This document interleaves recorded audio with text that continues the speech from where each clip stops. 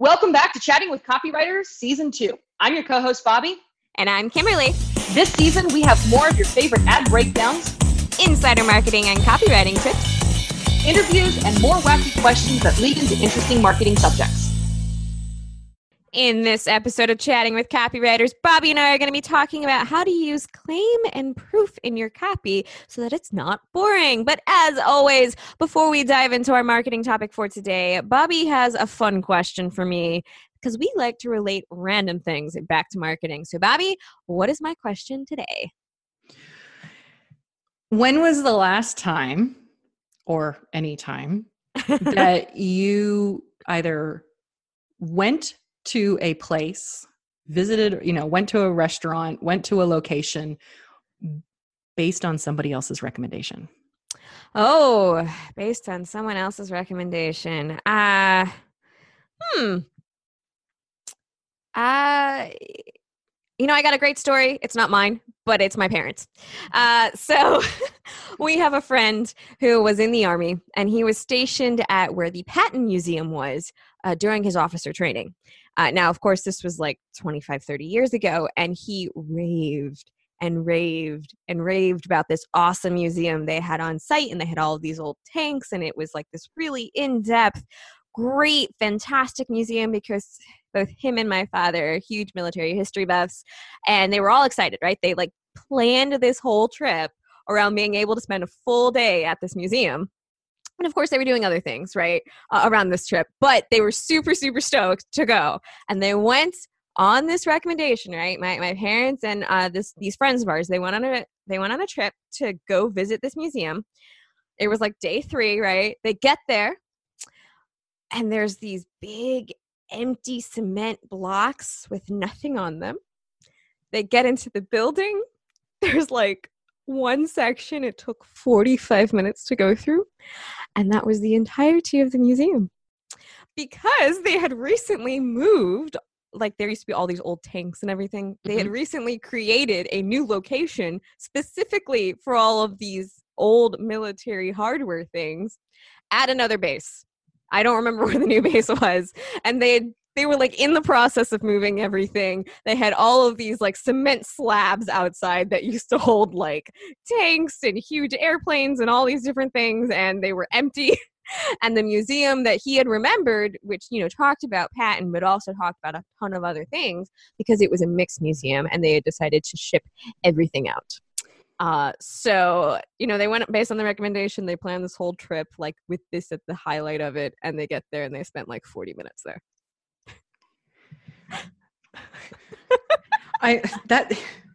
That sounds like just really bad research on the part of your parents to try and figure out, is the museum still there? And even, is it open? It's almost like being so let down. He's like, you get to a place and it's like closed for the summer. Well, and that was the thing. Like, it was still listed as the museum because they were still in the process of moving it. So like the new one wasn't open yet, or it was going to open in like 2 weeks or something. So they hadn't changed the official stuff. Though, that's such a huge letdown. Such a huge letdown. Yeah. That's so awesome. How about you? Yeah. So, for me, it would have been a movie. Very similar idea though, right? Just massive letdown for me. And it was Fury. Was it the Fury Road? Max, whatever his thing is. Mad Max Fury Road. Mad Max Fury Road. Everybody, I mean, short of like myself, everybody was raving about this darn movie. It was supposed to be like one of the best, and oh my God, it's amazing. And I am just sitting there watching it going, what in the world am I watching? It doesn't make any sense. They drive all the way out into the middle of, they start in the middle of nowhere. They drive to the middle of nowhere to turn around and drive back to the place where they started from. And that's the movie. The movie was it was ridiculous. It was raved about by critics and audiences alike and all sorts of things, right? And I was absolutely let down by it. Yeah, that sounds like my experience with The Expendables. Yeah, I could see that. I mean, I could see that being a letdown movie, but although I enjoyed that one. No, I was so glad I didn't pay money for it. Let me tell you. I mean, everyone was raving about it. All the critics were raving. Oh, all these great action stars got together, and I sat and I was like, "There's explosions. There's fighting." Yeah, but that's the genre. Yes, but the genre should have a plot and a story, and there wasn't one that's why because it things was all ridiculous. explode. That's why No, things I explode. like is things 'cause that there's explode. no- I like action movies, but you know what? Mission Impossible has a story, and the Bourne but movies it's the have a same story. over and over and over and over again. I mean, I said it's Mission like being Impossible, not stuck 2 in- through 7. It's like being stuck in Groundhog Day, which was a great movie. That is a good movie. That is a good movie. But anyway, Absolutely. so you know what we're getting into today is claim and proof, and we've done it. You know, we've kind of shown when it's done wrong or hyped up incorrectly, or even has changed since the last time that somebody had seen it. But it's about what is the claim. So the claim for your parents was this is like the most amazing museum ever devoted to General Patton. And then there was we're still here as a museum, but not really. We're a shadow of our former self. So the claim, big, tiny shadow of their former self. The claim and proof there was it didn't match. And while the proof was a social proof of sorts, if the website hadn't been updated or if the information available that the museum didn't let you know that they were moving until you got there, there's a big claim of, hey, we're a museum, but we're only a small fraction of the museum that we will be because we're moving or stuff. So there's claim and proof that was mismatched along the way. Same thing in my experience, where the claim from everybody and all the critics was this was the movie of the millennium you were supposed to go see, and it fell short for me because I'm just, why? I don't even get the whole point of the movie. But, so claim and proof is something that everybody deals with when they have something to sell, whether it's a product or a service or, a physical product, a digital product. It doesn't matter what it is. There is always a claim of some sort. Your product does something, your service does something, and then there's the proof element. So how do you balance between the two? Because if it's just claim, number one, depending on what it is that you're selling, there's a lot of platforms you can't actually advertise on because it's nothing but claim. And then there's the proof element of it. And again, depending on what you're selling, if there's nothing but proof and how you prove it, again, there's a lot of platforms that you can't be selling on. So how do you balance the two, Kimberly? I mean, one of the things to keep in mind is, skirting the line of too good to be true.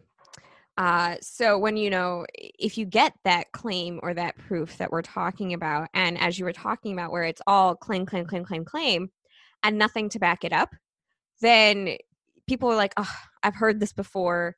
Yes, everyone claims they have this amazing miracle cure for whatever your problem is. And it can't be true because everything is claim. And I think one of the easiest ways, I guess you could talk about to kind of make claims real, statistics are numbers. Claims are, out there in the world. But one of the ways to kind of make it more real, not make it as hypey as what we're talking about, is to add the benefits, is to add the emotional aspect. What does that claim mean for the ideal buyer? How would that claim translate to my life, as opposed to 74% of people claim that this is, I don't know, this dog food has made Peppy the happiest dog in the world, right? Yeah. But then relating it back to just imagine if your dog woke you up in the morning again every day by licking your face and hopping on the bed because they're no longer they can jump again, something like that, right? It's adding that emotional and benefit-oriented language to making the claims real, to making the numbers something that people can actually understand and relate to. That's one of the ways, interjecting between, you don't want 4 paragraphs full of numbers because then that's just too many numbers for people to keep track of. But you also don't want 4 paragraphs of this testimonial and this testimonial and this testimonial and this testimonial, because you have to interject with that fine balance. And, finding that balance can be difficult. Some people claim the 1-to-1, right? Every time you introduce a study, you should introduce benefit. Others say, 2-to-1. It depends on the audience and it depends on the market. But I am a big believer in not putting, all claims on a page and all proof on a page. How about you? I tend to follow the ratio of 1 claim, 3 elements of proof. Yes, that's Okay. a. I think I do 1 to 2, 1 to 3 usually. And for me, so one of my favorite stories that I have is walking down the streets of New York. I don't even care what borough I was walking down the streets of, because to me, New York is just one giant city. And so I'm walking down the street, and there's probably 5 different locations that are advertising the world's best coffee. So that best coffee, huh? in and of itself is a claim, right? It's a claim. Yes. It's the world's best coffee. But how do you prove that? Especially when within less than a city block, you've got 5 other places that are also claiming to be the world's best coffee. So I walked in to one of these places because I was hungry. So I got myself a little sandwich and I said, I just had to come to a place that was selling the world's best coffee. What makes it the world's best coffee? And the guy was like, because we have a sign. Oh, that's a great reason. And I'm like, okay, well, there's at least a because there, but a little bit more, right? And so how do you prove that you have the world's best coffee on something that is so subjective? I mean, granted, I don't drink coffee, but everybody else, it's a very personal thing. So how do you prove such a claim? Well, that's a claim that is literally unprovable.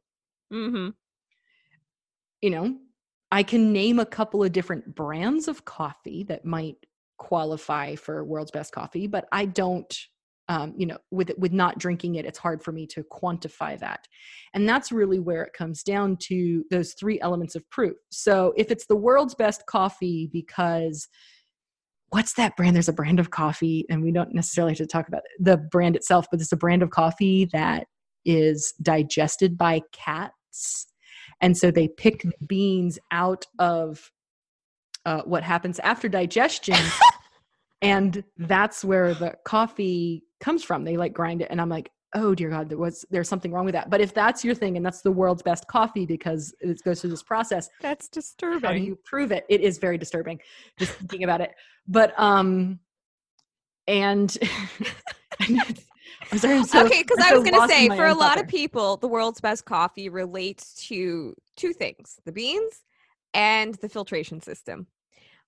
So one is, the kind of bean it is.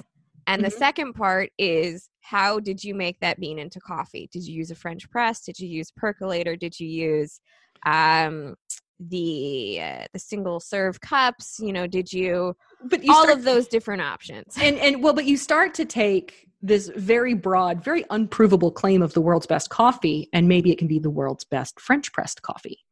Right. Now you're going, okay, that's something I might be able to prove and give proof elements behind it. Here you've done taste tests and blind taste tests. It's an element of proof, right? The studies. Yes.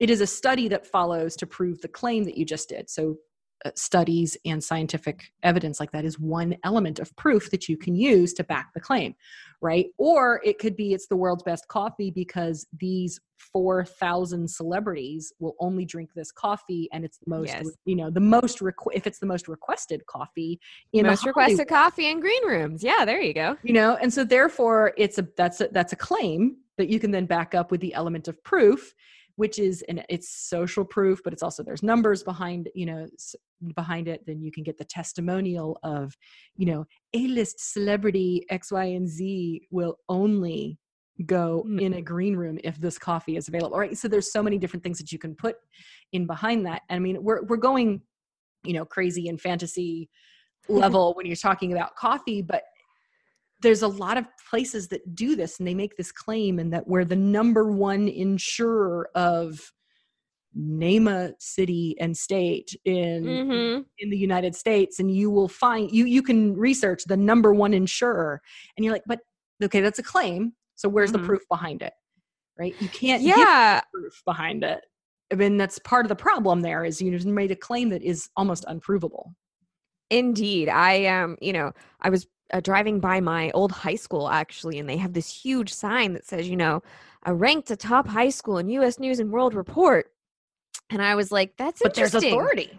There's authority, which But is an element of however, proof. it's perverted authority because I went and I looked okay at these rankings, and it's one of those things where it's like, oh, they made the list. It's ranked like 2200 in the United States. Now if you narrow it down to the states, then they're like the top 25.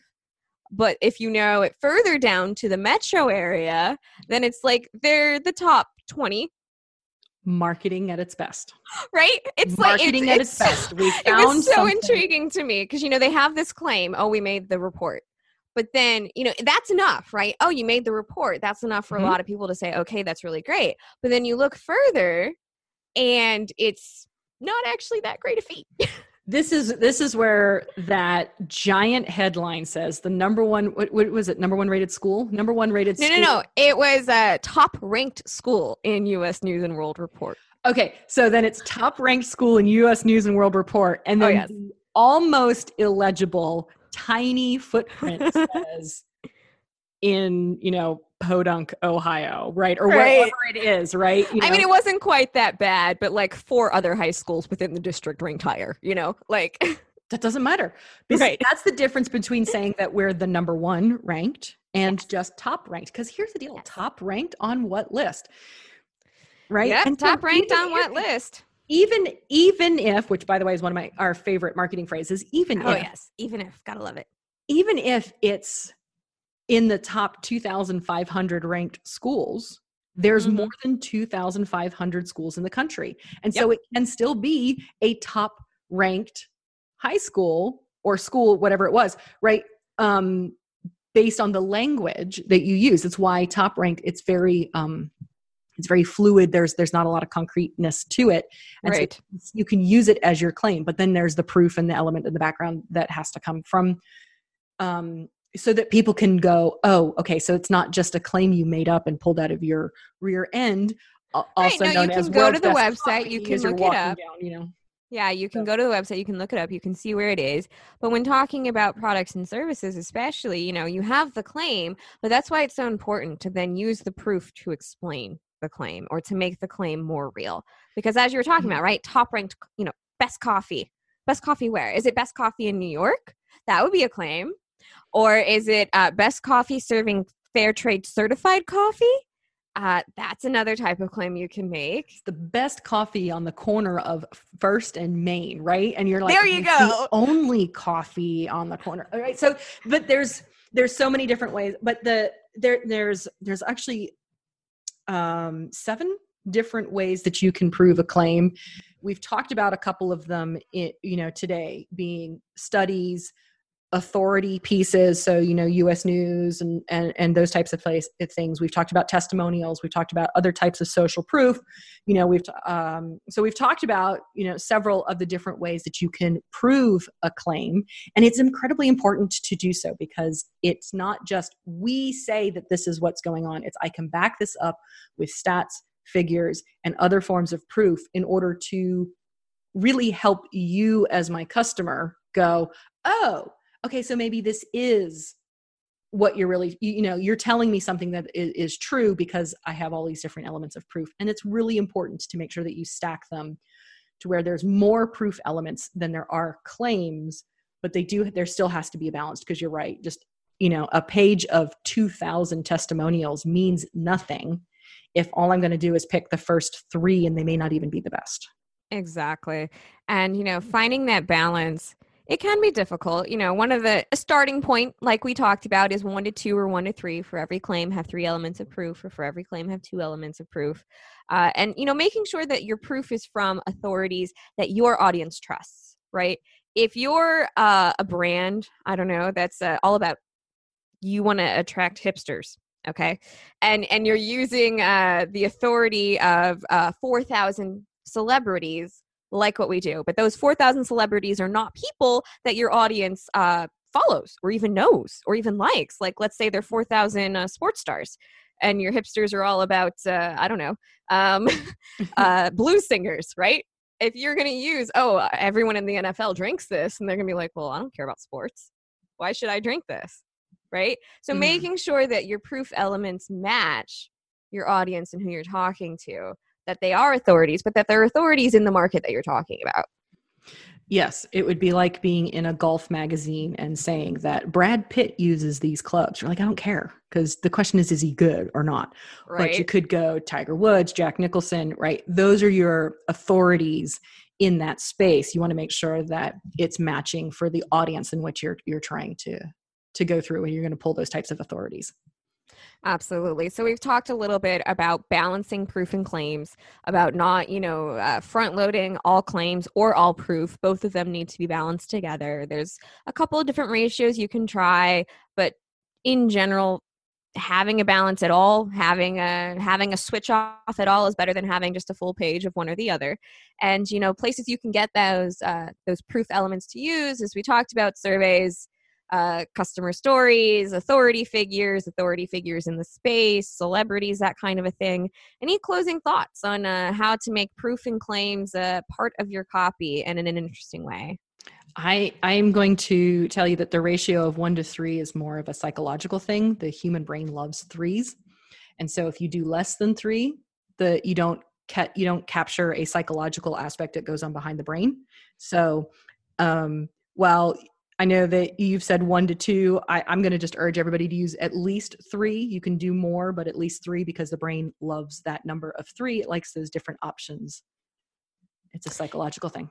Definitely. And when using the 3, if you're going to do more than 3, to do groupings of 3. So do 6 or do 9, because the brain does notice that shortfall occasionally. Just to add, making sure to find that balance and to really emphasize using the proof that your audience is going to understand. I can't count the number of times I've looked through something and the proof elements they're using is like some obscure magazine that only people who are coding software have heard of and their target audience has never heard of. And I said, it's an authority, absolutely, but it's not an authority people know. So it may not be one that people can really understand the value of getting that kind of recommendation from them. You've been listening to Chatting with Copywriters, where we talked about how to use claims and proof in your copy. If you like this episode, feel free to smash that subscribe button so you get future episodes delivered to your favorite digital device. We'd love your ratings and reviews, so take a few seconds and let us know what you think. Also, if you want to be on an episode, visit our website at chattingwithcopywriters.com/guest.